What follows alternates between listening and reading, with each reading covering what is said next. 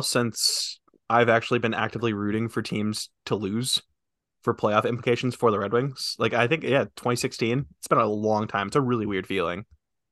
Yeah, it's been like Dennis Cholowski years. Yeah, Dennis Cholowski draft years. Yeah.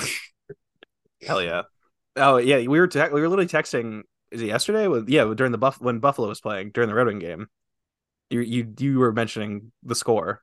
I was having so much fun watching Buffalo get pounded last night. And then Toronto wanted to make it really interesting at the end. They are the worst for that.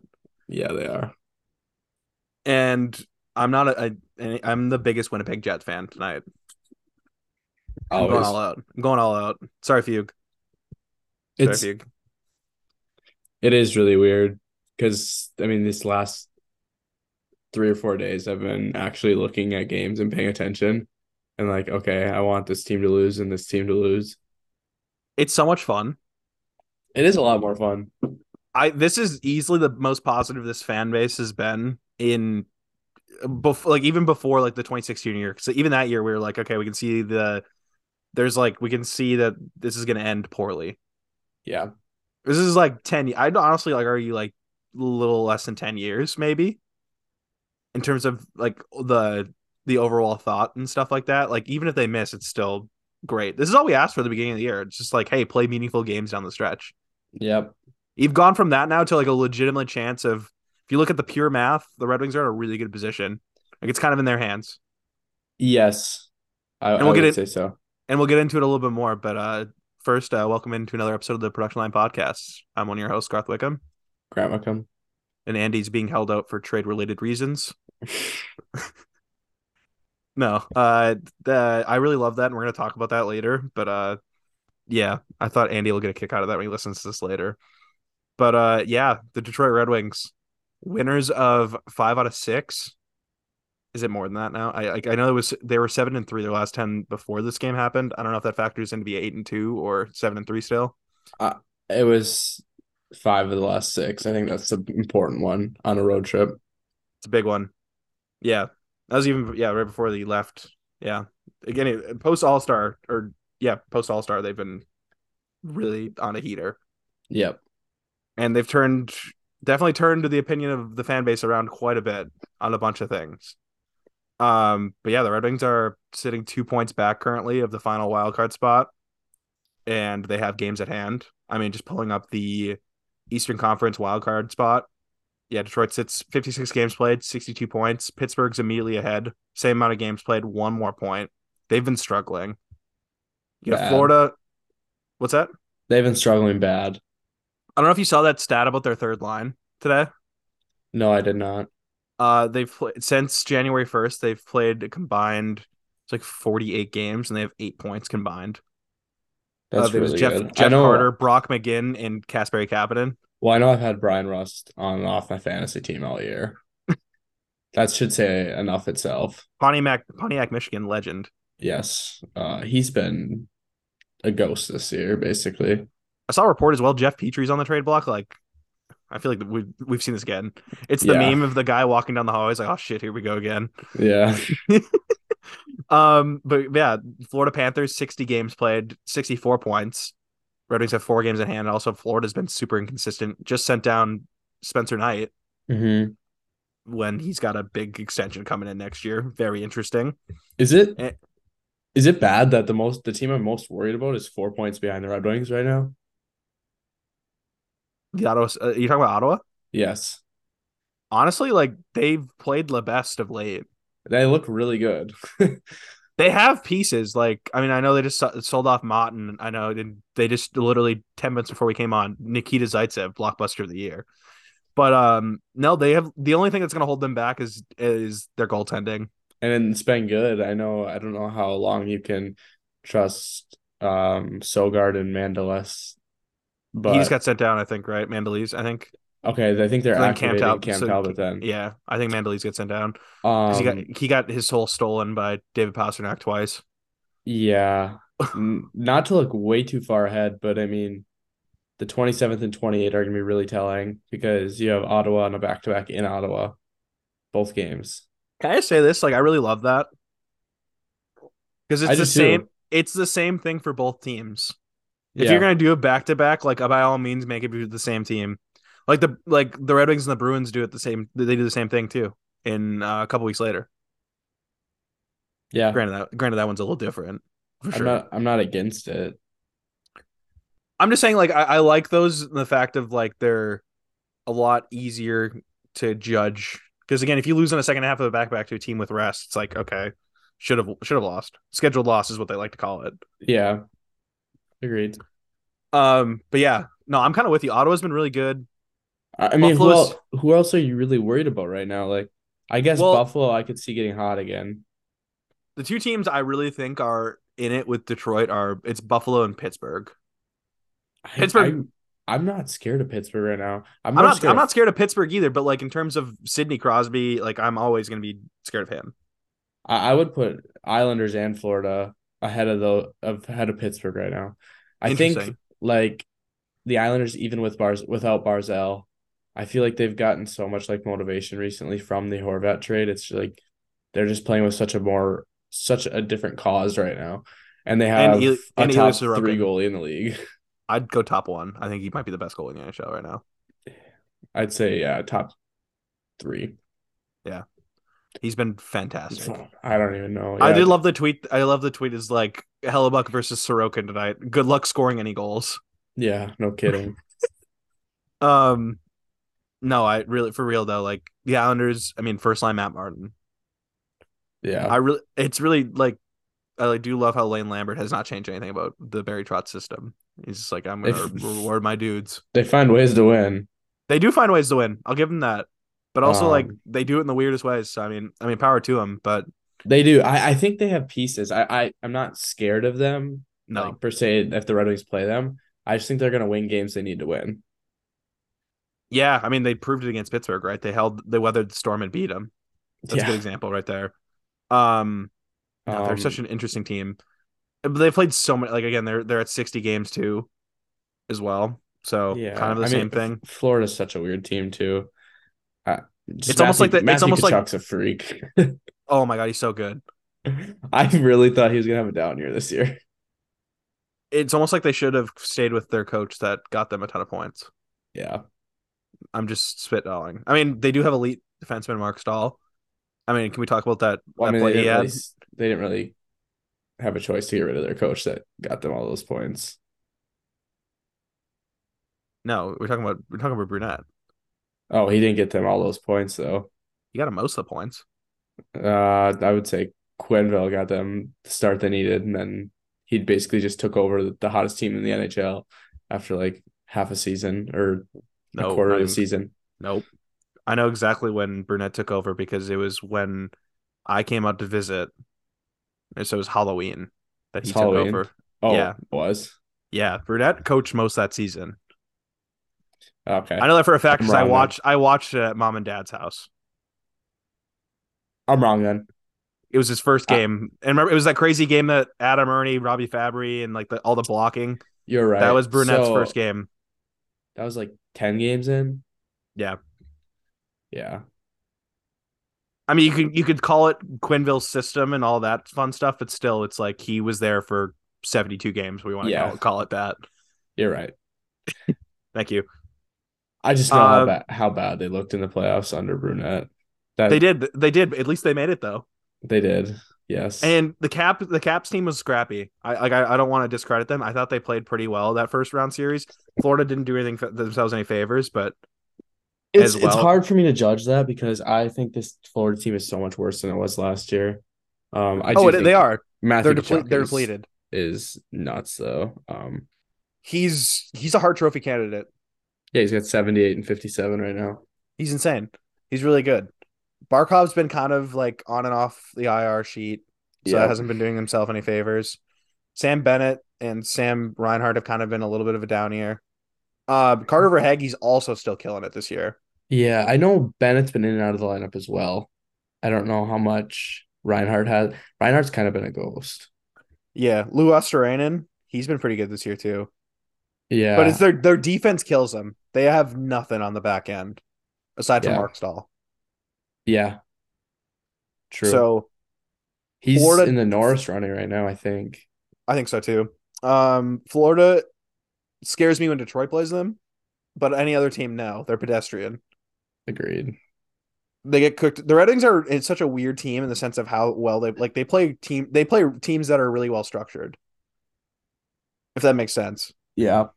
Because they can match structure, but like if they play like a high octane offense, like they'll get cooked. I lied about Reinhardt. He hasn't actually been that bad this year. And also Bennett hasn't been in the lineup as much as I thought. Okay, never mind. We keep getting. I love how we fact check this. That could have been bad. We could have I been. know. Reinhardt's 45 and 60 right now, which isn't horrible. No, that's fine. That's I mean you're on point. You're like 65 point pace. And Bennett's 35 and 56. Decent 50 some point Not pace. bad. No, you can't complain for a second line center. So I mean, it's not really again. It's just kind of losing losing guys like Hubert. I think it's just such a big locker room change, and then also along with that, you're changing your coach. It's a whole new system. There's a lot of change. Yeah. But anyway, kind of like just back in Detroit's favor here. I mean, their past week has really changed their odds. I mean, I can pull up the. I sent you Micah Blake McCurdy's graph. Hold on. I should have pulled this up better. I should have been a better host. That's on me. So with the win over Washington last night, the Red Wings are up to 21% to make the playoffs. 32 according to his model. And that factors in the strength of schedule, which we can get into as well for the Red Wings, because they're one of the. I think they actually have the hardest schedule remaining in terms of teams with active points percentage. Saying it's a little under 600 they're facing the rest of the year, which is it's no joke. But yeah, 21% to make the playoffs, 32 points.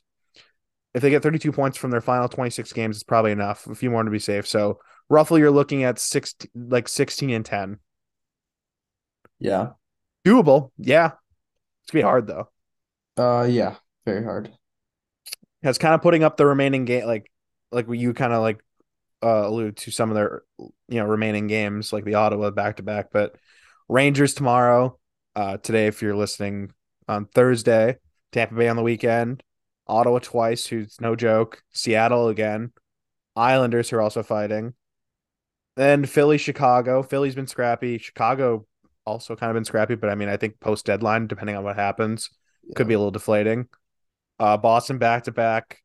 Nashville's an interesting one. Colorado, Florida, St. Louis, Philly, Pitt, Carolina, Winnipeg, Toronto. I mean, you got some tough. And then the last 4 games of the year: Pitt, Dallas, Carolina, Tampa. Woof. Yeah. It's a tough way to end.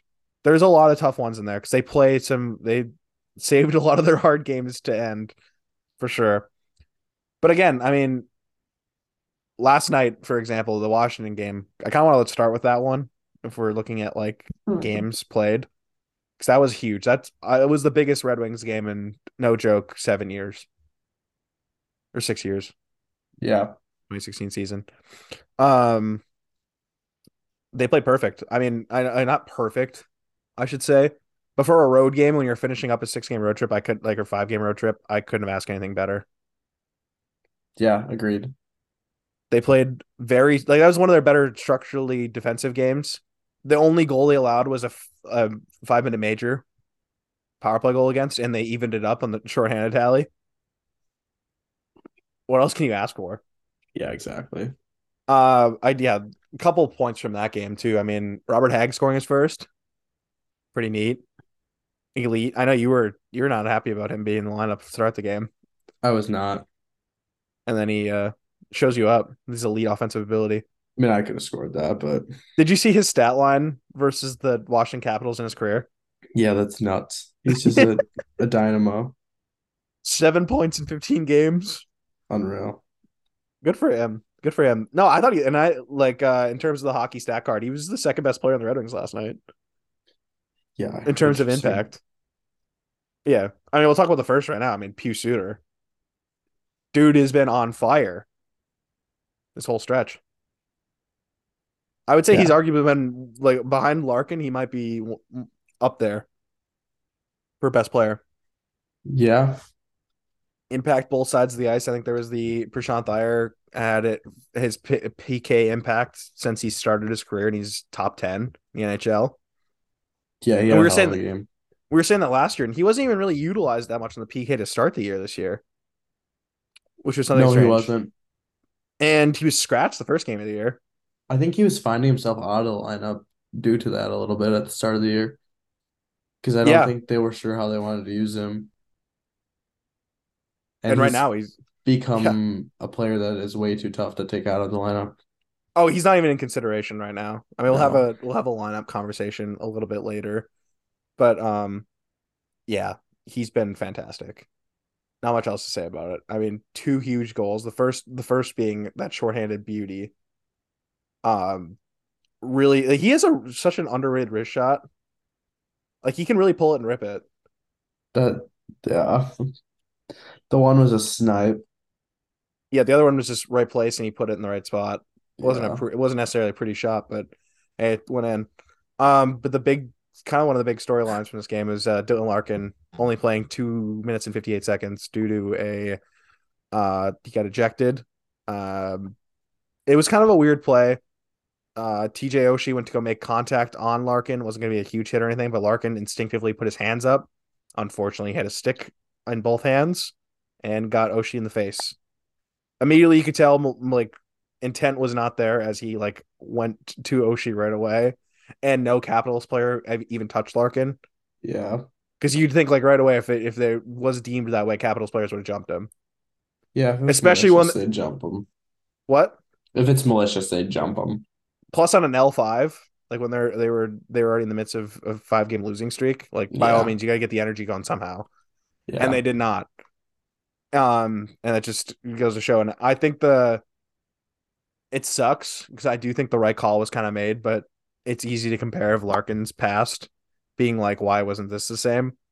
You look to the Jamie Benn cross check. He also had the Jonathan Huberdeau cross check to his neck in I don't Calgary. think the Jonathan Huberdeau one was as bad because it wasn't right to the teeth. No, but you get what I'm saying though, right? Like Yeah. you can understand where arguments could be made. I do think it was like again the right call, and I'm glad that there was no suspension, obviously for selfish reasons, but also I think basically from the beginning of the game he missed the entire game. I think that's a fair punishment. Yeah.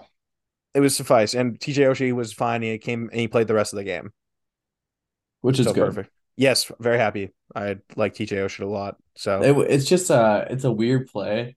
And yeah, yeah. I don't know the exact rule, but to me, like he's just instinctively reacting to body contact that is about to happen. Mm-hmm. And you got to figure out a way to control your stick. Like you cannot just instinctively raise your hands and catch someone in the face with your No, stick. oh, absolutely. Yeah, so I don't know whether or not that's a 2 minute or a five in a game. I don't know.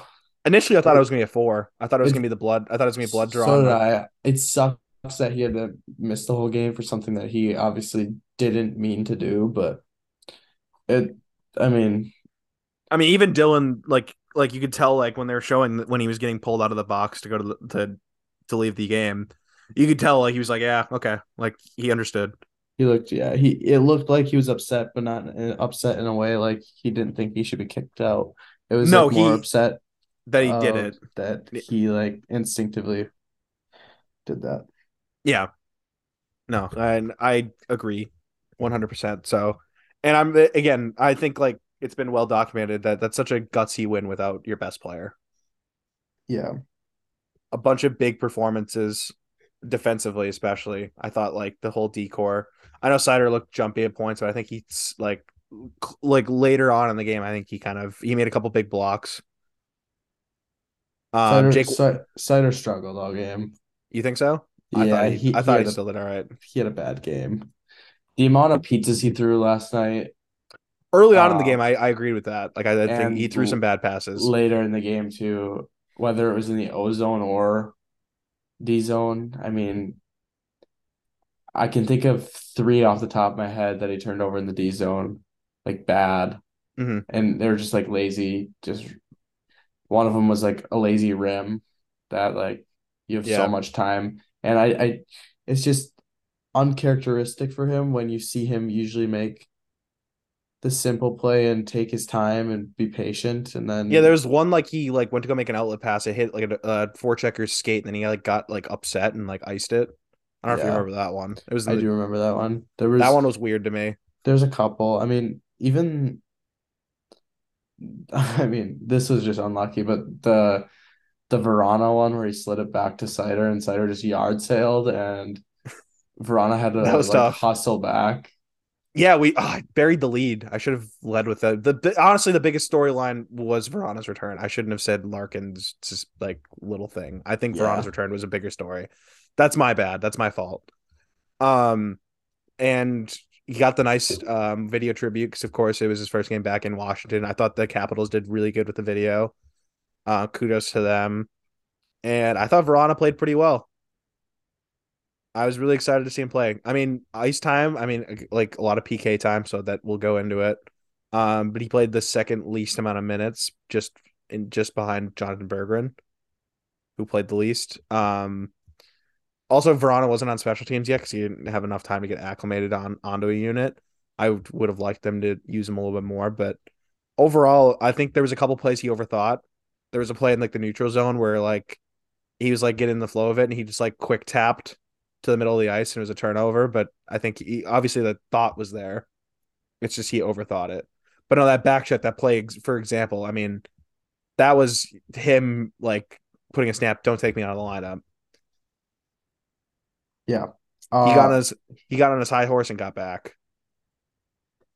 I thought he played great, truthfully. I mean, I'm pretty picky when it comes to his game sometimes because he can be I know what kind of player he is, and I never thought he should change as a player because I mean he offers so much in the O zone that he really never contributes in the D zone or on the back check or the forecheck. Right. He's a floater. And last night I thought he was moving his feet more than I've ever seen him move his feet, especially on the forecheck and the back check. And then just the due diligence that he did in the D zone and in the neutral zone, I thought he was really disciplined. Yeah. Which I think is something that they've been really trying to work on him with. I think that's a big like kind of pick that Lalone has had in his game is like discipline. Um, it seems like that at least the way he talks about Verana and that he wants him to be better in the D zone and the neutral zone. Um, but man, he was busting it last night.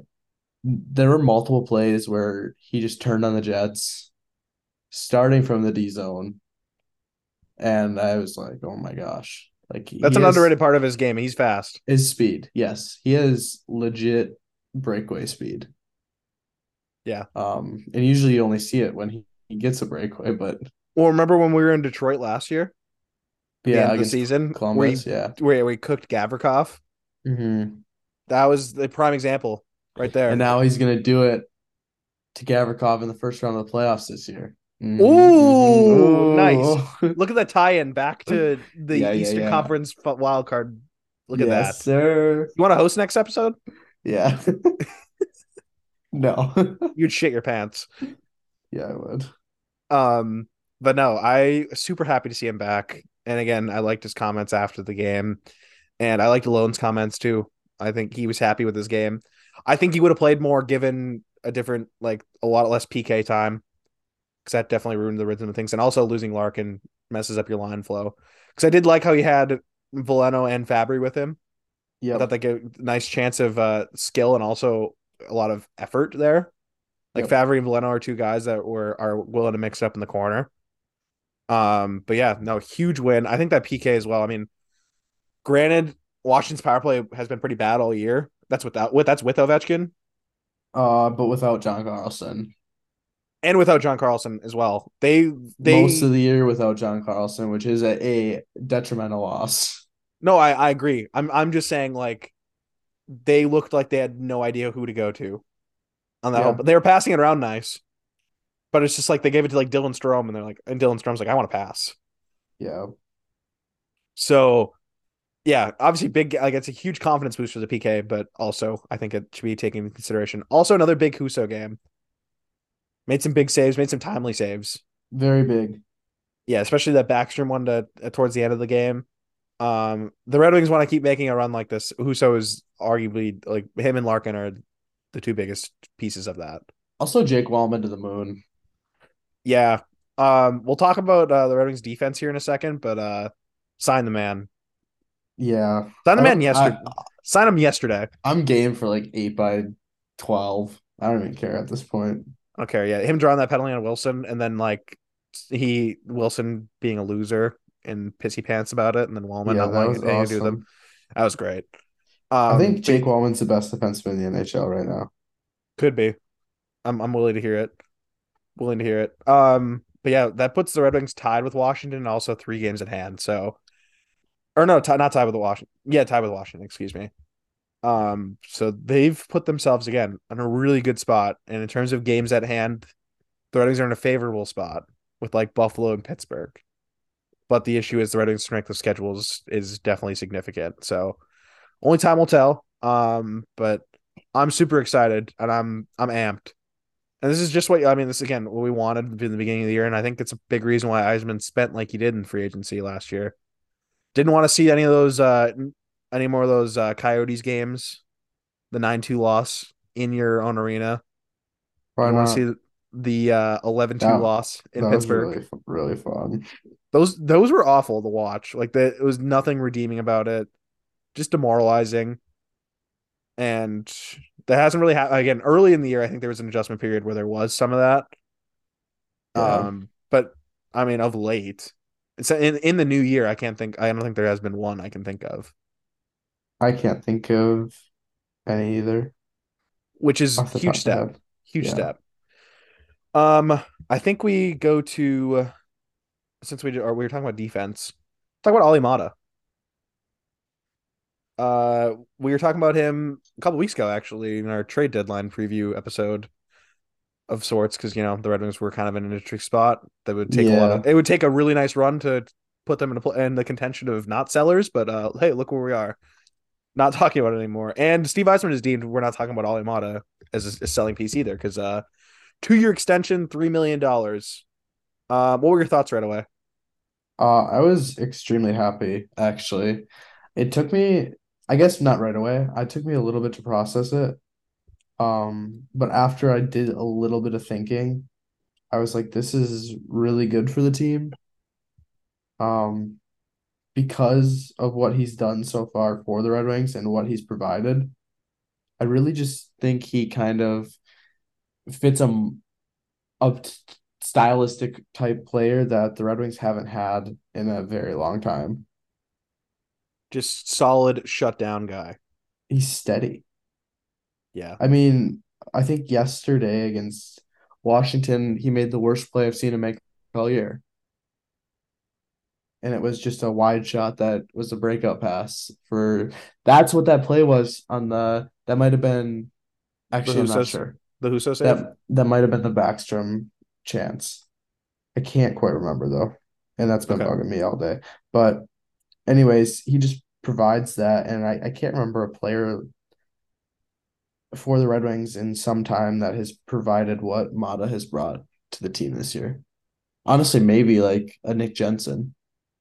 That's kind of who I was thinking A of. little bit better than Nick Jensen though, in my opinion. Yeah.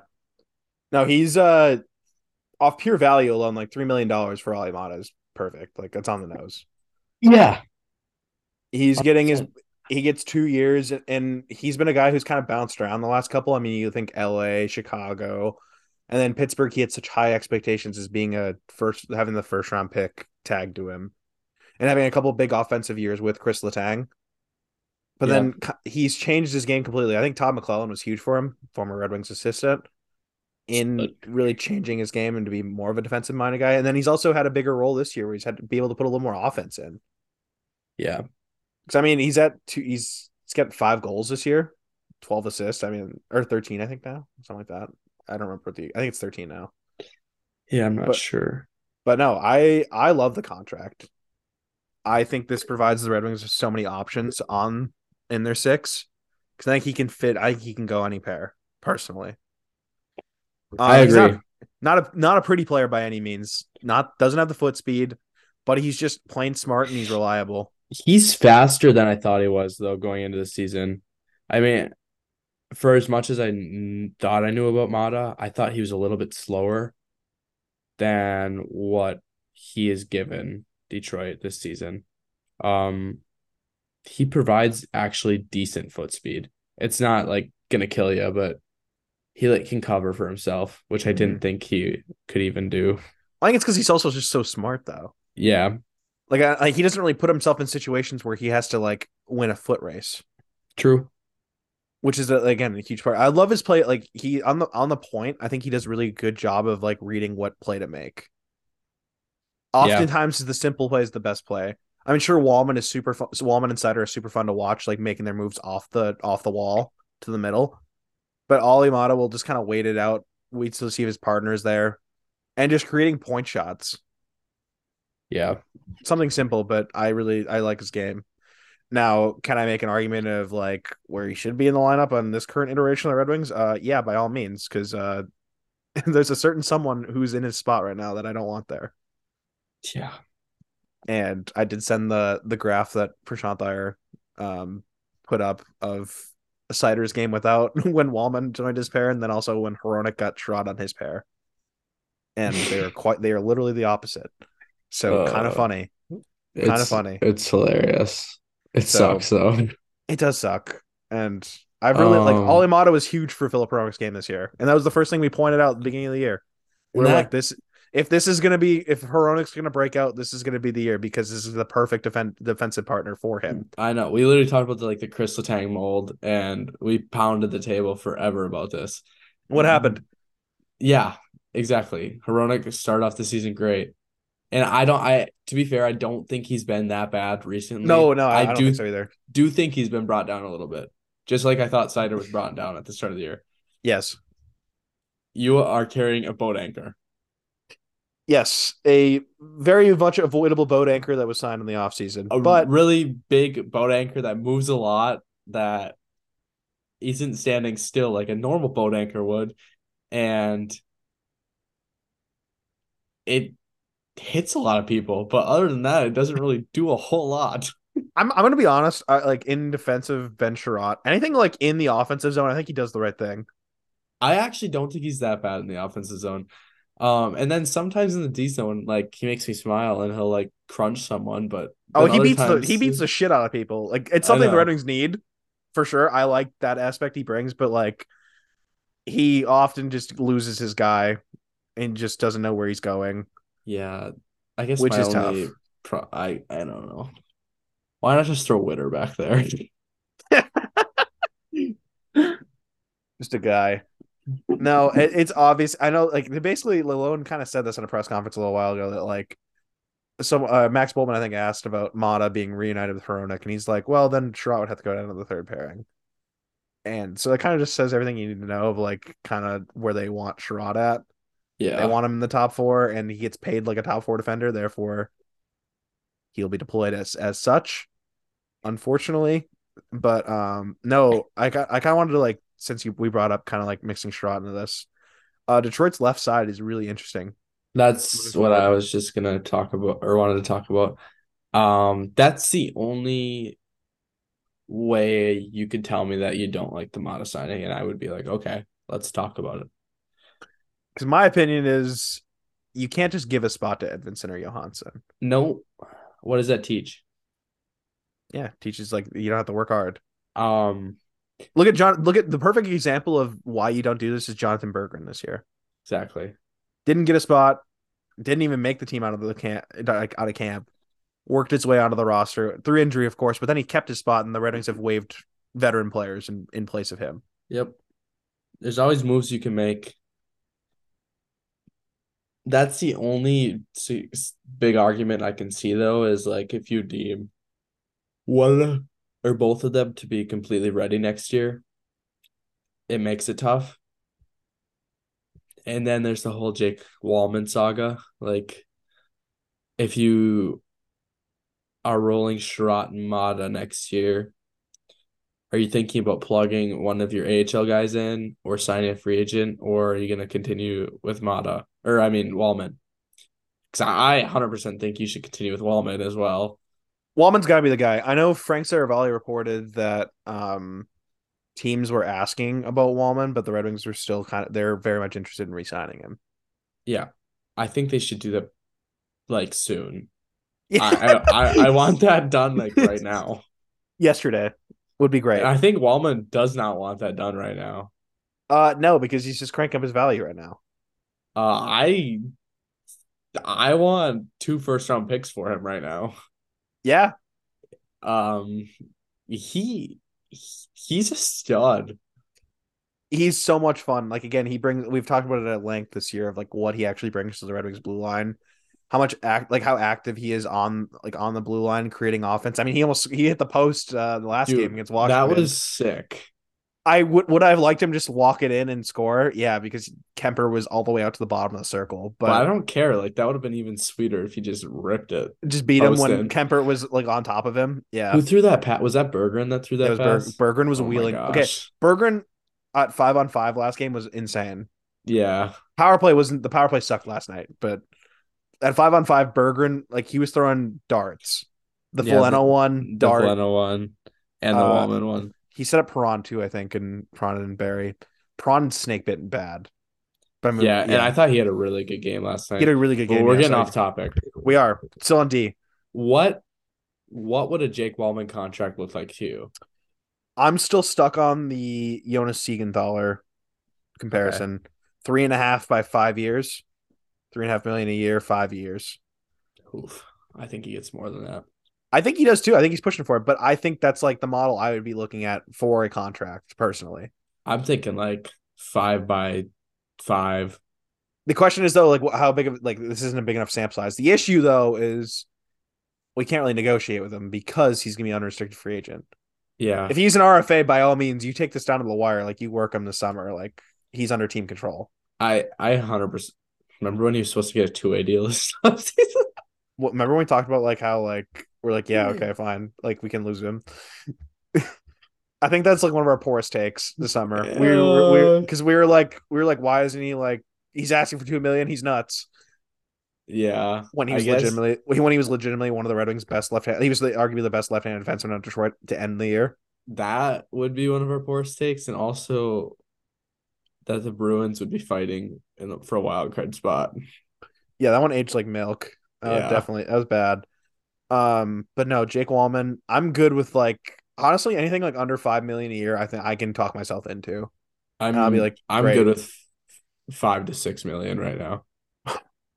Dude, like I have full belief in Jake Wallman right now, and I think he's a legit top He's a top two to, he's top top 4 2 to 3 defenseman Wow. on a team. I just think you are having trouble with it because the sample size is not there. Which is very valid. These are the type of risks that Yes. make a team like a Okay, I'm contender. really glad you brought that up because I was gonna another comparison I could have thought of as well, but a way different story in terms of career arc was John Marino. Yep. 4.25 for 7 years, took the risk, ended up being a good contract. Another John recent Marino's one, good. Devon Toews, Matthias Samuelson. Devontae's. Yep. His was a shorter term. It was like 4.25 before. Samuelson was 7 years again. But again, you take the risk on players. Teach that mobility. That's where you get the value in terms of contract and team building. That's where you get the value is you take swings on this. The other ones you get value on is your players off ELCs, locking them up to a long-term deal and hoping they'll perform it, even though they might not have earned it yet. Like Tim Stützle, for example, right now. He looks great. Yep. Very good. Obviously, different positions and different ages. Also, Tage Thompson. Oh my God, yeah, he outperformed before he even started. Yes. So that's what, yeah, I agree. But at the very least, Alimata provides a certainty on that back end. Great, we have Alimata locked up for 2 years. We know exactly like who we're gonna have right there. Like he's on the roster. Yeah. And I'm with you. I want Wallman re-signed for as long as you can get him, and for as little as you can, like a little a year. Like whatever you get him, I'm happy with. But like everything else, like it feels like the one spot's kind of going to be left up for grabs for like an Edvinson or Johansson in camp. You fight for that I spot. have noticed this is interesting too. Little point. I really haven't watched many Griffins games this year, but I did notice that Edvinson and Johansson have been both playing a little bit on the right side. I did notice that as well. Um, Johansson more. yeah, it's just interesting. I mean, something of note. I mean, there are no right-handed defensemen that are of note really in the Red Wings prospect pool right now. Um, so it doesn't hurt to have like your like good left-handed defenseman playing the right side. Yeah, So, another name thrown there is Wallinder, who has played a lot of right yep. side in the SHL, Mhm. and he'll be likely coming over next year. Not that he's going to be probably NHL ready, but again, another name to throw in the hat because I think he will be a top guy in Grand Rapids next year. Yep. So it adds to the depth. I mean, the left hand side for the Red Wings are. I mean, there's always something the prospect pool wise, but now, I mean, even at the NHL level, regardless of what you think of Sherratt, like I do think he brings value to a six. He does. At his price tag now, I don't know how much value there is for you're not getting the best bang for your buck there. It does suck because like I hate You like get a looking whole at lot like of bang, but not a whole lot of too much buck. sometimes a little too much buck. Yeah, no, but I think the Red Wings defense is well set, and I again love Alimata, love the deal. I did like how It's just it was crazy. almost like it's only like him scoring against Edmonton, like cashed in the contract, like it was Yeah, right that's after. what right. I thought Yeah, I mean, I think score he's, score a goal, you get paid.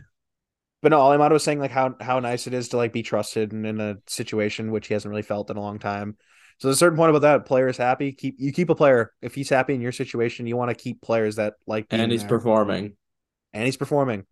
And Uh you didn't really give him that big of a raise. It was like a $750,000 raise. no, yes. Back on Wallman quick though.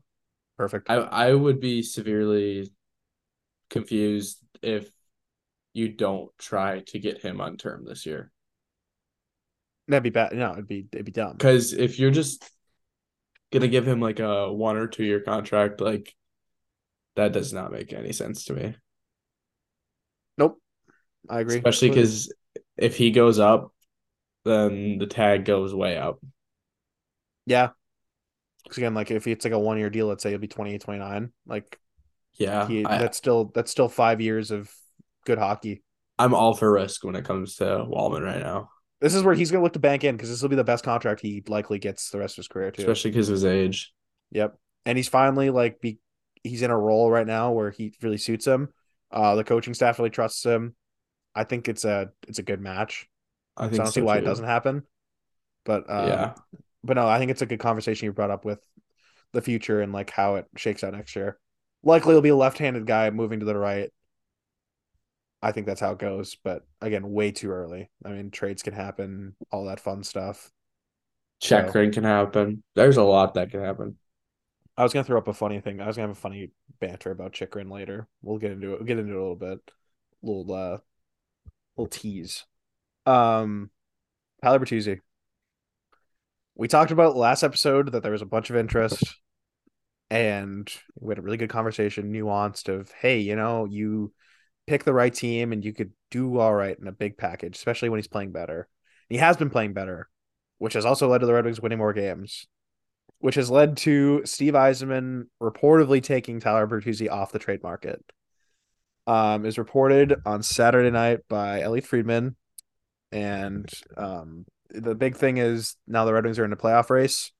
They don't want Bertuzzi. They don't want to sell Bertuzzi. They'd rather keep him and have the Red Wings keep pushing. I mean, obviously this could change, and if the Red Wings, let's say, lose the next 4 games, then maybe they reconsider. But I personally I like the decision, and I mean we can Yeah. kind of break it down from different perspectives. But I mean, at first hearing it, like, what were your kind of like initial thoughts? Um, I was pretty happy at first. I mean, I would like to see Bertuzzi stay, and I just think it is important for a team to. It's important for a player of the likes of like Larkin and some of your older guys like that have been here a while, Fabry, and I guess you could even throw Bertuzzi in that. Players that have been here that haven't experienced a push. I mean, Larkin's the only one that has really that's been here, and it was Yeah. his rookie year. Yep. Even like Lucas Raymond and Moritz Seider, it's important for them to establish a winning culture early on in their career and know what it's like to win and know what it's like to push for a playoff spot. Yeah. It's invaluable experience. I know you could lose assets. I don't know. You can look at it both ways. There's always assets and there's always experience, but it's something this team hasn't had in a long time. Yeah, that is the big question of like what brings more value to the team. And it seems as if Eisman has decided that pushing for playing meaningful games and pushing for the wild card and having a goal is more important, which I understand completely. And from Bertuzzi, and like obviously he's a player who has been in the news for trade deadline stuff forever. It feels like nothing's happened. I know there's with obviously it's well documented the arbitration case, then only signing a 2-year deal in his last deal. I mean, it's coming off injury, so there's that whole wrinkle that was thrown into it. But again, he's had such an interesting year, so it's so hard to judge. But like it's so obvious that like the Red Wings want to be competitive, and with the buzz in the city, I mean, you look at like social media, like I've never seen Red Wing fans more engaged Yeah. personally. And you give past 6 seasons, you're not playing like you're out of it by early March, and you're kind of just playing for nothing. Like I'm trying to think like a couple of years ago, it was like the Larkin Mantha Bertuzzi line like 2 weeks in a row like had like stars of the week because they were just putting up silly numbers. Yeah. So they weren't really playing with any structure. It was just like we're just playing. Let's And have like fun. and again, like referencing back, I talked about that Coyotes game. That was like was that pre or post deadline? I can't remember. It was something. It was around there, Yeah, I'm around the not deadline. sure either. The Pittsburgh game, the 11-2 game, was definitely post deadline. Um, those are awful games, and you can't have that. It's really bad for, like you said, Lucas Raymond, Moritz Seider, Jonathan Berggren this year. Um, so having a guy like Perduzzi who not only like brings a ton of value in terms of forechecking and putting up points, but he also slots your team better, Yep. and it creates roster battles. Like you can easily like make the argument, oh, the Red Wings have a lot of depth in the wings. You could trade someone. Yeah, but like you're also going to play playing players higher in the lineup than they should be, which is something the Red Wings did have depth all year. But like you looked in the early of the season, like look at who was playing in the top six, and compared to now, it's definitely more. It's better now than what it was. So having a guy like Bertuzzi on the roster is it's valuable, and he does something that like the rest of the team doesn't do. He's a one of a kind player. That being said, personally, I question like if I'm good with keeping him, but like I would like to retain him in a vacuum. Like Yep. that's what you should be, and also in a vacuum, like looking from pure asset management, like looking at the percentage points and like how like what the math looks like for the Red Wings to actually get in. Like I was referencing that model 21%. From those odds, in a vacuum you should sell a player like that, right? You Yeah. should. But it's just not the case. Like again, like it's not a vacuum. You look at the Red Wings past couple years, not couple years, 6 years. I've said that a couple times now. You need to be playing meaningful games, and there's also like the realistic business side of this. As much as fans and media don't really love to talk about it, Red Wings have a brand new arena that like has not seen anywhere close to playoff hockey yet, and it's Yeah. really nice, and it was very expensive, and I'm sure man or ownership wants to see some playoff games in it sooner rather than later for the ticket. I think that ticket revenue. I found it interesting in today's Jeff Merrick show episode with Elliot Friedman. He reported that he thought as if he heard something along the lines of the ownership really pushed for the Red Wings to make some big moves this past summer to sign in names to make games more important down the stretch. And yeah, it worked. Obviously, there's more engagement, and I mean, if you look at like, I know there's I know there's like a bunch of stuff like I think I'm blanking right now on the account. I think it's like NHL News or something like that. They post like the attendance. Yeah. A lot of late has been LCA sellout, Yeah. which is something like last year this at this time wasn't happening. So I think that's a huge part of what's going on here. Um, but yeah, like again, I totally get it from both ends. Uh, but I personally would like to him to be retained if this is going to happen. Agreed. But yeah, this also, I mean, you look at it from the other point, is Steve Eisman just simply saying this, taking off the table because A, he's either not getting the value he wants, or B, he's just trying to create more of a scarcity. I mean, you had Vladimir Tarasenko in the past couple weeks go, Ryan O'Reilly go. Um, I'm trying to think like Patty Kane is his value is in a weird place. Zaitsev, I mean, yeah, not a forward, but you're right. Dyson Big piece. Mayo. Noel Achari. Yeah. Um, Stop it. Timo Meyer, like his price tag being really big, and Bertuzzi was like arguably one of the best. Jonathan Toews, that was the other name I was thinking of. He legitimately is off the market. But so you look at it from that sense, like Bertuzzi is one of the best pieces to go after. So are you just pulling off for a little bit to see what else comes in and like someone wows you with the move? And who panics? If someone panics and wows you, by all means, like you got to do it for the better of the team, and you can talk to whoever, but about it. And that's another thing I forgot to mention as well, like the value of like Dylan Larkin feeling like, all right, I have a good team around me. Like it's in our hands to do it, like, get us as close as we can or get in. Yeah. And it's also a good friend. It'd be a huge kick to the room to when you with the position the Red Wings are currently at to trade Tyler Bertuzzi. Yeah. If they're only if they're less than 5 points out of a playoff spot come trade deadline, that's a tough one. Because I know players will always think we can get in. Doesn't matter what the math says. So, there's definitely a balancing act, and it seems like Eisman's being a little cautious. But again, like I was theorizing as well. I mean, there's the tinfoil hat that he's just waiting to someone to panic and then sell, which could be the case. And it makes that all the more interesting that I wrote down that Horkoff was at the Minnesota Wild and Nashville Predators game on Sunday. Very. It's one thing, like I know like David Pagnot is super famous for just tweeting out like here's the game and we have 14 scouts in the stands and names all the teams. It's like great, the pro scouts are doing their job. Good job. Congrats. Good job, scouts. Good job, guys. But when an assistant general manager comes to town and is at the game and is reported being there, that is significant. Yeah. Means a lot more. And I know the Wild were one of the teams that were linked to Tyler Bertuzzi as well of late. And so obviously like it's easy to be like, okay, so Sean Horkoff's doing his due diligence. I guess like kind of going that, like my question would be like, what on the roster would he be looking at? Because when you look at like Minnesota's roster, you're like, I don't know I don't know what we're getting. A lot of interesting pieces that like don't really fit what the Red Wings are looking for. Yeah. So the one name I came up with was Adam Beckman. Yeah, he's an interesting one. Other than that, I couldn't think of a single person that Sean Horkoff would be looking at in terms of like coming back in a trade.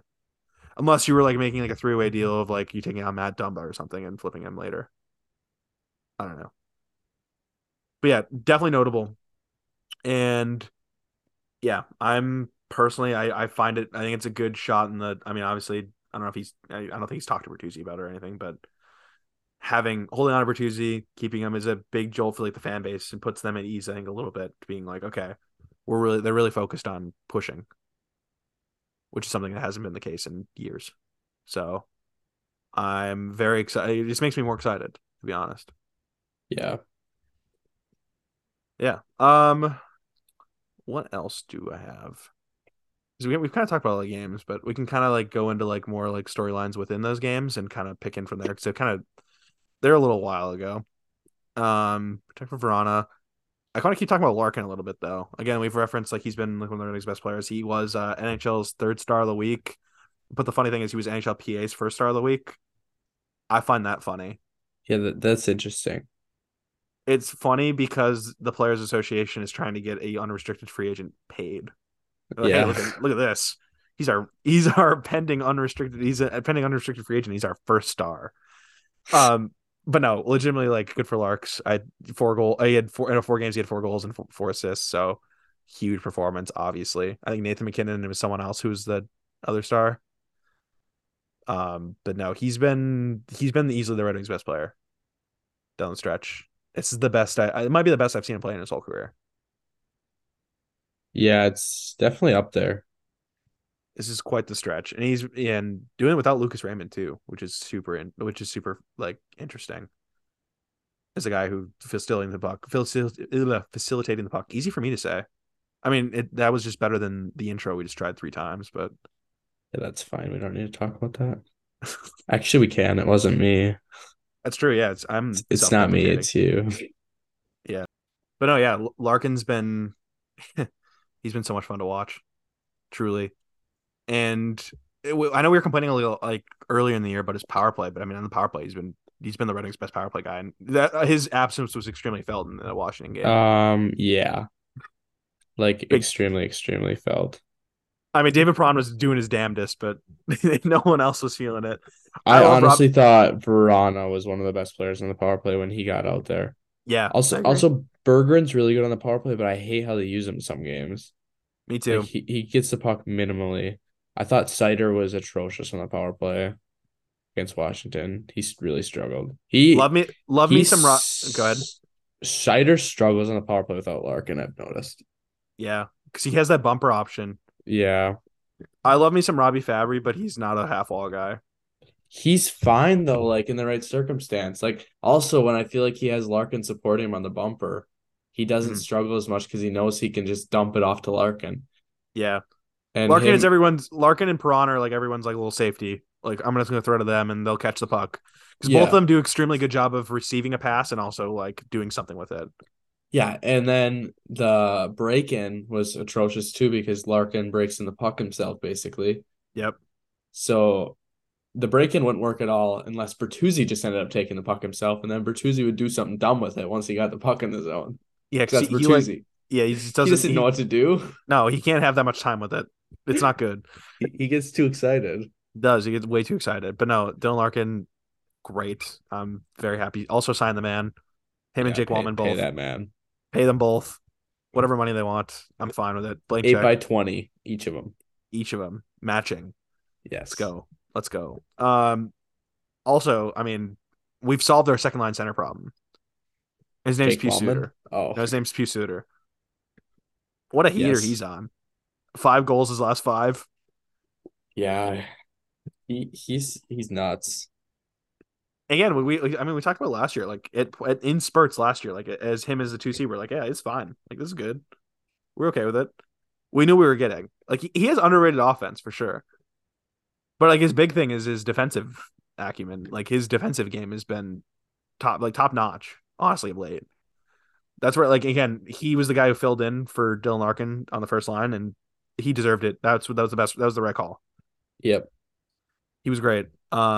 He was the number one guy on the hockey stat card from the Washington game, obviously. But no, I mean, yeah, great PKer, and he's been one of the Red Wings' best players down the stretch here. Is it bad? I'm gonna start a petition to resign him. Yeah. I might I'll be the first one to sign it. Cool. I think he brings a lot of value in the bottom six. I truly do. I don't like he does like everything like just well, and I think Lalone was like really singing his praises about like, with his hockey IQ, just how smart he is. He doesn't wow you with really anything he does. He just does everything well. And like legitimately, the Red Wings bottom six is good. It's good, yeah. The I, top six is where it's not compared to like competitive team or not competitive teams, but like playoff teams. That's where you lose matchups. But the yeah. bottom six overall like matches up pretty well in the NHL. I love everything about Suter's game because it seems like he can plug in just about anywhere in the lineup. I mean, obviously he's at his best when he's playing in the bottom six. Man, on a penalty kill. like you mentioned earlier, he's really impressed. Um, and he's just always finds himself in the right place. Yeah. And one thing I've always admired about his game is in the ozone on the cycle. Like he's really good on the cycle. He's good at finding space. Yes, I don't know who it was against. Um, man, that's gonna bug me. One of the last couple of games or no? It was against Washington, but I can't think of who the player was. Okay.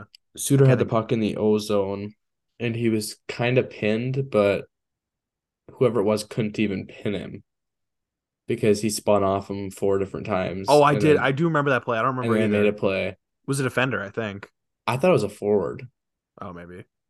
but I can't think of who it was. Um, Oh, still in Strom.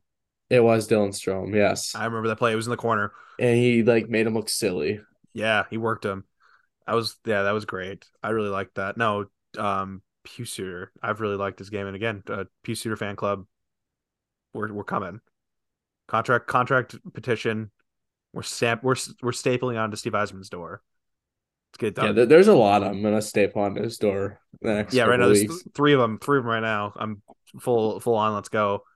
Yeah, him and Yeah, Sundquist also have created like a nice little connection. I mean, and that Zadina line too. I mean, that was with Zadina. I thought that line was there. That was easily their best line against Seattle, but they also had a good game against Calgary.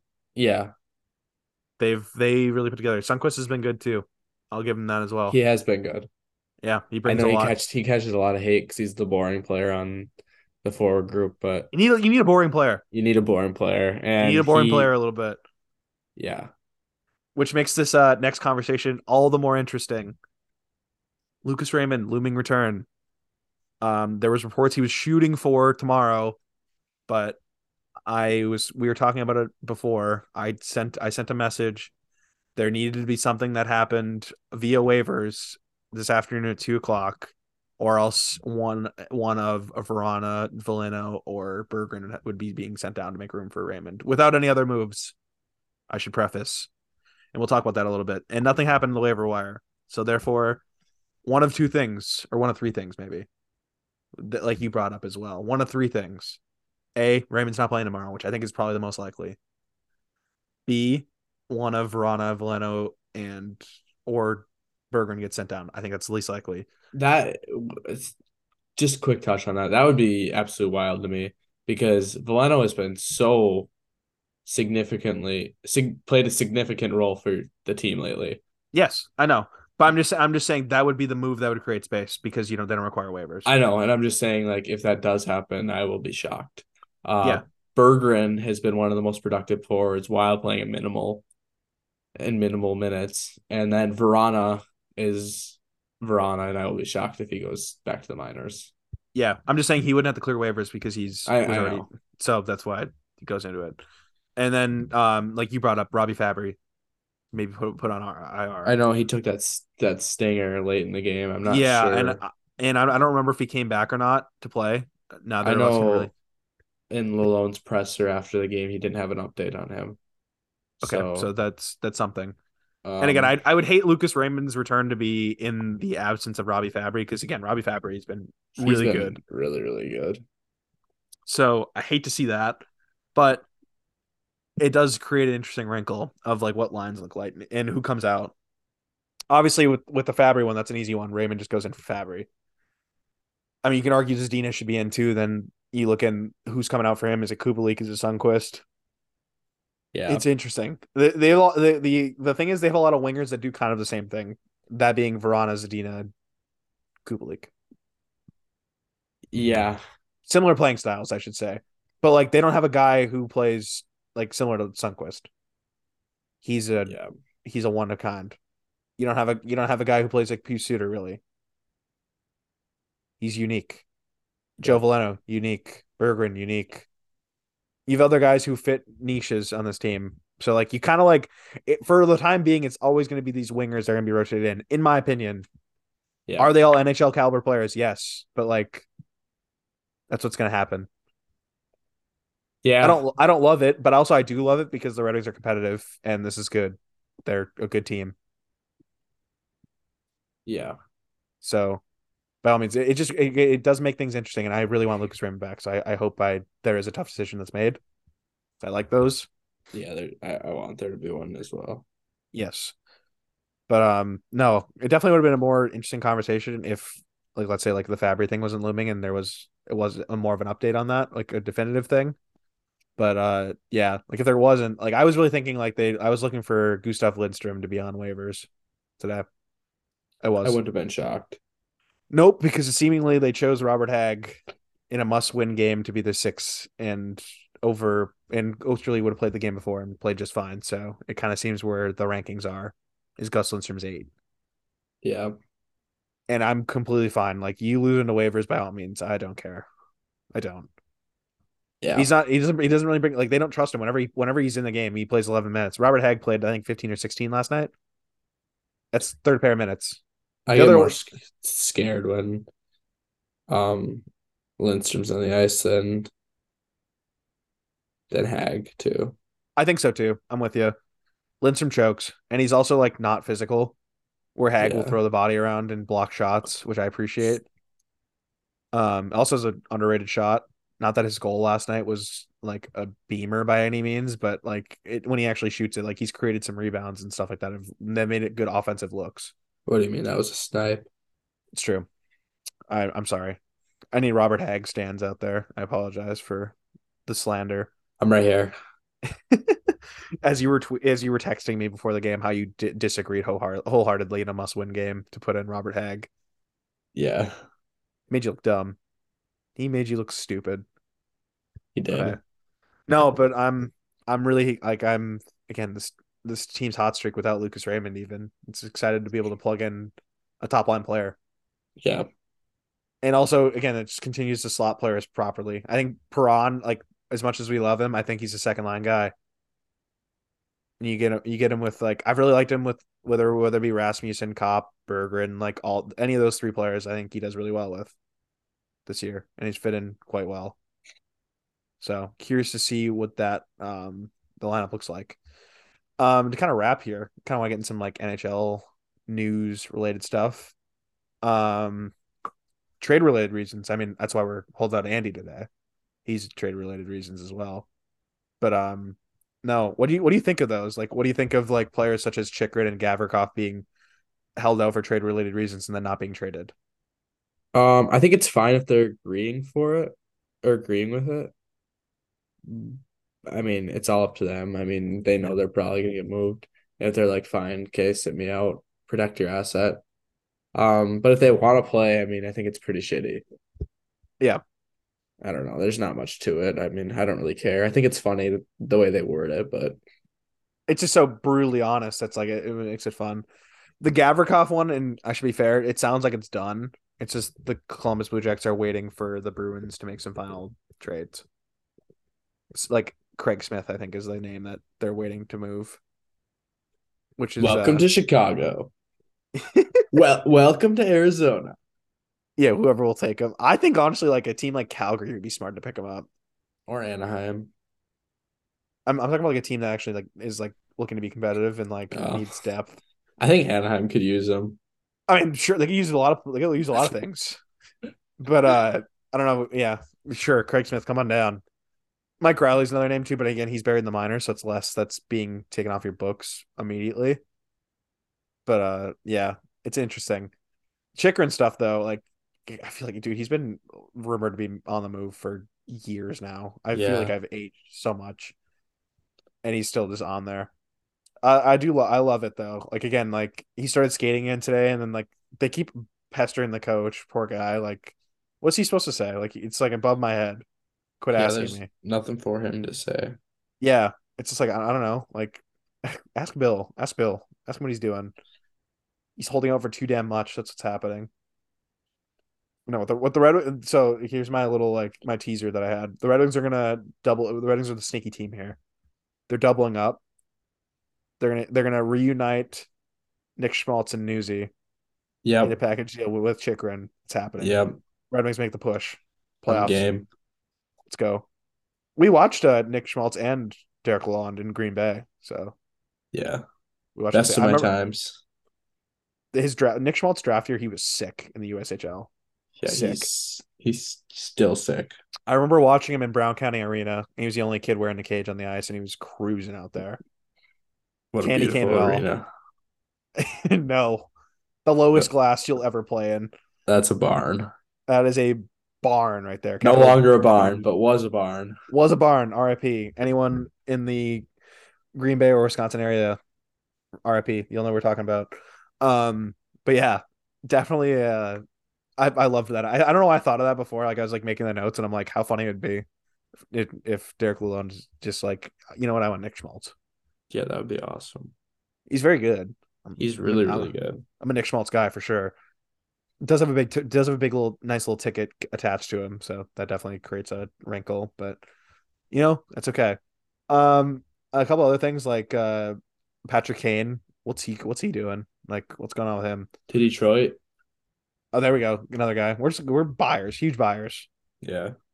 I love it. Like the Jeff Merrick show today, like the episode was titled "Are the Red Wings buyers now?" It's like, okay. I think like it might be like a thing where like you get like a depth piece for like a fourth if you really want to max it out or something like that. Or like a young piece that like you can sell is going to be here past that. Like I don't think they're targeting rentals. Yeah. But I get it. I know it's a conversation piece. It's talk radio, whatever. I get it. But no, Patrick Kane, like it's such a weird thing of like he's gone from having all the value in the world like September, October of like they're going to sell him. Like he's going to get. I know the big one was like Alex Lafreniere and a first from New York, right? Yeah. And then the Chicago was really, really bad. He was also not good. And then the hip injury. And then like all of a sudden he's like, all right, he's just going to get a second round pick. And I feel like that was like a really big overcorrection. And then now it's kind of back up. He's been on a hot streak. I'm really pissed that one goal didn't count in overtime. That slapper. That was fucking nasty. That was nasty. I gotta throw the explicit on this episode. That's fine. No, that goal earned the fucking. Yeah, that was nasty. That was gross. I'm so upset that it didn't count. I hate the Blackhawks. I truly do. But like, you know what? That goal, sick. I would have let it go. If I'm Vegas, I'm like, you know what? That was nice. We'll take the L. We don't even need to go to shootout. They lost in the shootout, didn't they? Like Yeah. So Yeah, I mean, they could have just said we don't even need to go to a shootout. yeah. So same thing. Whatever. It's not that Chicago needs the ROWs or anything. Like they're not anywhere close. So That would have been such a cool walk-off and then just trade him the next day. that's what everyone was saying. It's like imagine that being his last goal in United Center. Ideal scenario. Like you look at like as a Chicago fan, I think that's like perfect. Yeah. Again, do I care about Chicago fans having nice things? Not really. But No. again, as a pure NHL fan, that would have been sick. So Where do you want Patrick Kane to go? I'm mixed. I have a couple of answers. One for chaos, for like personal enjoyment of seeing Twitter burn down. The other like being an actual hockey fit. So what would you rather hear first? The hockey fit. Hockey fit Edmonton. They just double down on what they're good at. Offense, baby.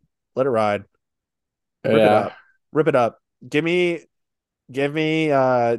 like I think Leon and Kane would be a good match. Leon scoring, Kane setting them up, and then you can truly split up event like Connor and Leon. You give them like Zach Hyman or something on that line, and you go Evander Kane and like I don't know, whoever, name your guy to go on the other line of with McDavid. I think it'd be a fun fit, personally. It'd be a lot of cap maneuvering, but I think they take like Jesse Puljujarvi and something like that. I think you can make it work. Yeah. And it'd be a good little bet for Chicago. Nice little reclamation project. Fits Sure. both ways, in my opinion. Get a third team to retain, and you'd honestly be saving money. True. There you go. And the chaotic move that I want to see Twitter burn down is New York Rangers. I would hate life if he went to the Rangers. See, I want nothing good for the New York Rangers organization. I would be the first to burn Twitter down. See, that's why I want it to happen, though, because they're so anti-Kane right now, and they would hate it. That's why I want it to happen. The Rangers fans are anti-Kane? Oh, they're very anti-Kane right now. That's not what I'm seeing. Really? I saw they're all jacked because Kane said that he wants them to re-look into a Rangers trade and see if there's any way possible. You've ruined it. You've ruined it for me. So I want for like last week they were very like the hip sucks. Like Vladimir Tarasenko is such a better fit, which Well, did he you is. see that Kane wants them to I did not see re that, so that ruins my he answer for said me. today that, or he told someone, I don't have the source right off the top of my head, but Source, I the made it up. source, I made it up. Uh they were talking about how Kane wants them to, and like, see if they're still fit there. I mean, I think Puckpedia was the one who tweeted it out that like they technically can make it work with like moving out a little bit of money and then also getting the retention. So I mean, and they do have that spot like in the top six, in my opinion, still that they need to fill. That'd be nuts. They would have a sick top nine. They would. They'd be really Um, good. and I would be pissed. I'd be You know pissed what? too. Okay. Do you want to hear mine now? I guess I'll throw in Dallas as another good fit. The I don't good really. fit. I have two good Edmonton's fits. the team I want. Edmonton's the team I want. I think Edmonton, I guess Edmonton, I won't put in there just because I like two other teams that I want to mention. Okay. I think Dallas would be really fun. And there'd be like, I think, a pretty good fit there. And he would help that team a lot. Yeah. The team I really, really want, though, if they don't get Meyer, and I don't know if this is for pleasure's sake because I made a bet at them or on them at the start of the season to win the Stanley Cup, and then they lost their game-breaking forward. So they need a new one. Is Carolina. Oh. Okay. I think Patrick Kane would be so much fun in Carolina. So I don't know if you saw Frank Saravalli does like his own podcast now. Like he does like a Frankly Speaking, I think is what it's called. He had Tom Dundon on today, and by all surprise, he was like, "We're looking to make some big splashes." Patrick Kane could be that. They have the cap space and the assets. Carolina's well set up. They can make It's it. just They can make all in anything. Patrick Kane's hands, though. That's the only thing. Chicago and I mean, it was Stan Bowman era, but like Chicago and Carolina have made a ton of trades in the past. I mean, look at Teravainen, Bickle. Yeah. You get plenty of stuff like that. So I mean, it is an interesting fit. I like that. I like that too, personally. I still think Carolina's like they need to try to get a center. I don't know where they get a center, but like They they need still need. someone to score goals. Even though Kotkaniemi's been like actually pretty good of late. I think their biggest need right now is Timo Meyer. I think they need someone to score goals. Yeah, everyone's biggest needs Timo Meyer. They have so hate it. much. Like the Carolina Hurricanes are really structured team. They just don't have that one breaker, and Pax Ready was supposed to be that. Yeah, man, it sucks. It sucks for Patches. I Like know, and I love watching that would Patches. have been such a good fit too. Oh, Like it was dude. dude, He had like two goals in like three I games. know, I know. I picked him up in fantasy. I was like, I like was really thinking about it. I'm like, I got this league. Like I'm catching up. I was gonna make a last minute push Yeah, as my record to start the year was bad.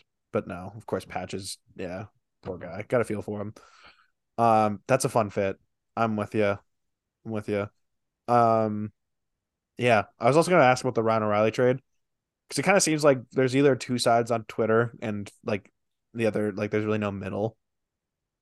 It's either the Leafs fleeced the Blues, like Doug Armstrong, or else it's like the Blues fleeced the Maple Leafs like a first round pick plus like second round pick and a third round pick and whatever. Like the two roster players don't really mean much, but three picks for two pending unrestricted free agents, like huge win.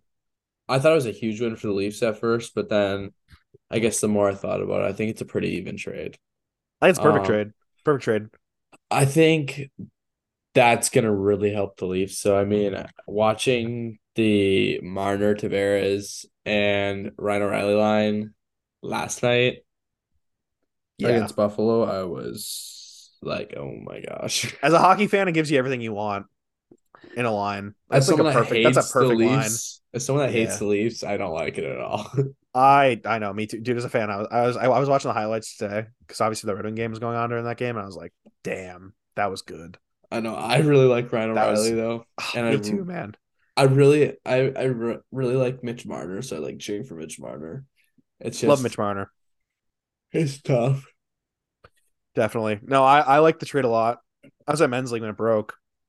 So I got on the phone. I got on like I was on my phone like post game, and I was like, damn, like that's a big deal. And Toronto went big fish. Like, that was exactly what they needed.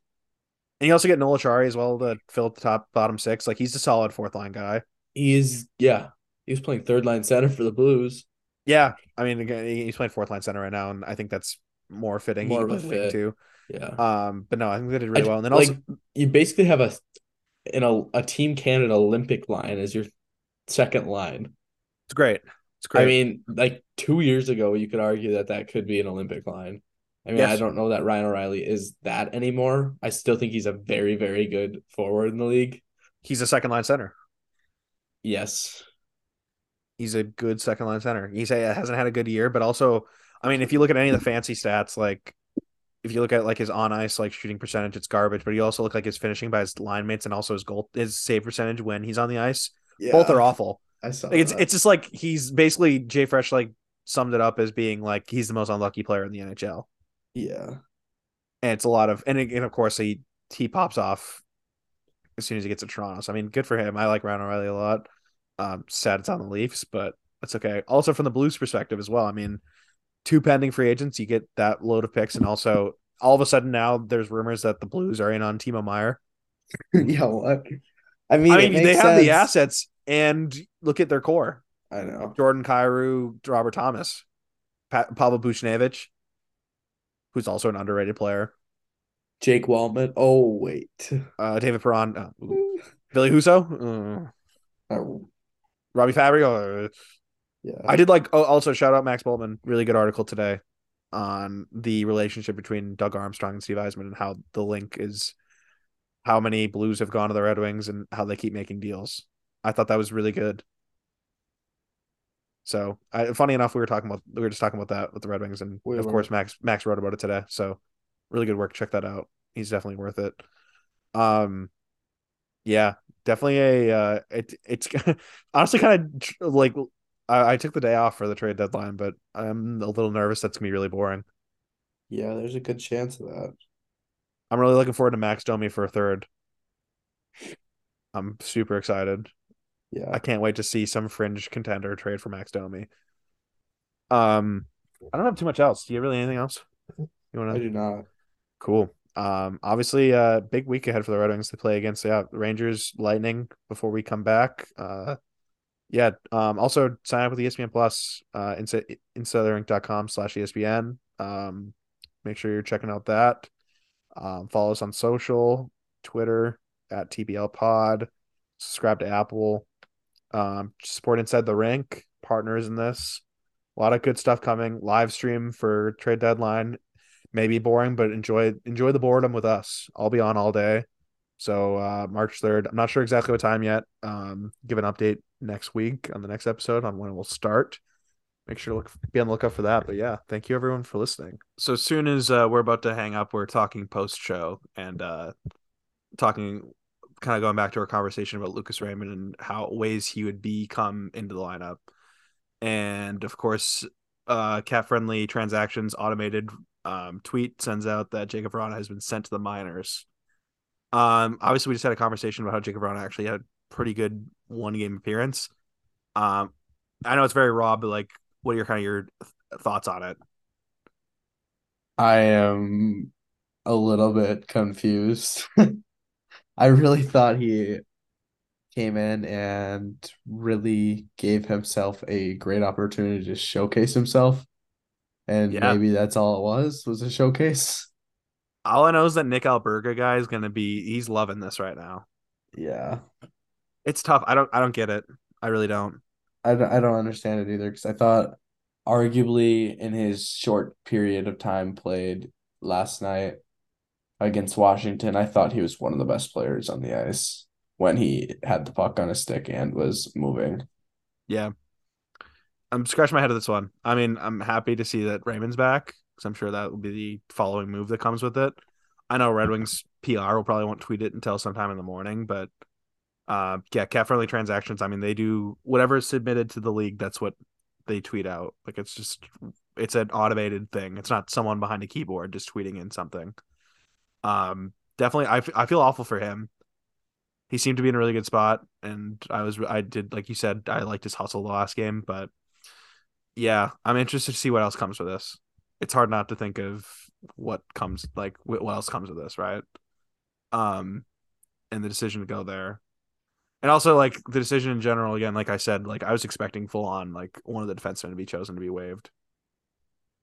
Me Right. too. So, I mean, I understand, like, carrying 14 forwards is not ideal, but same thing can be said about defensemen. So, Does that really make you think that the idea is to move them at the deadline? hard not to see it that way.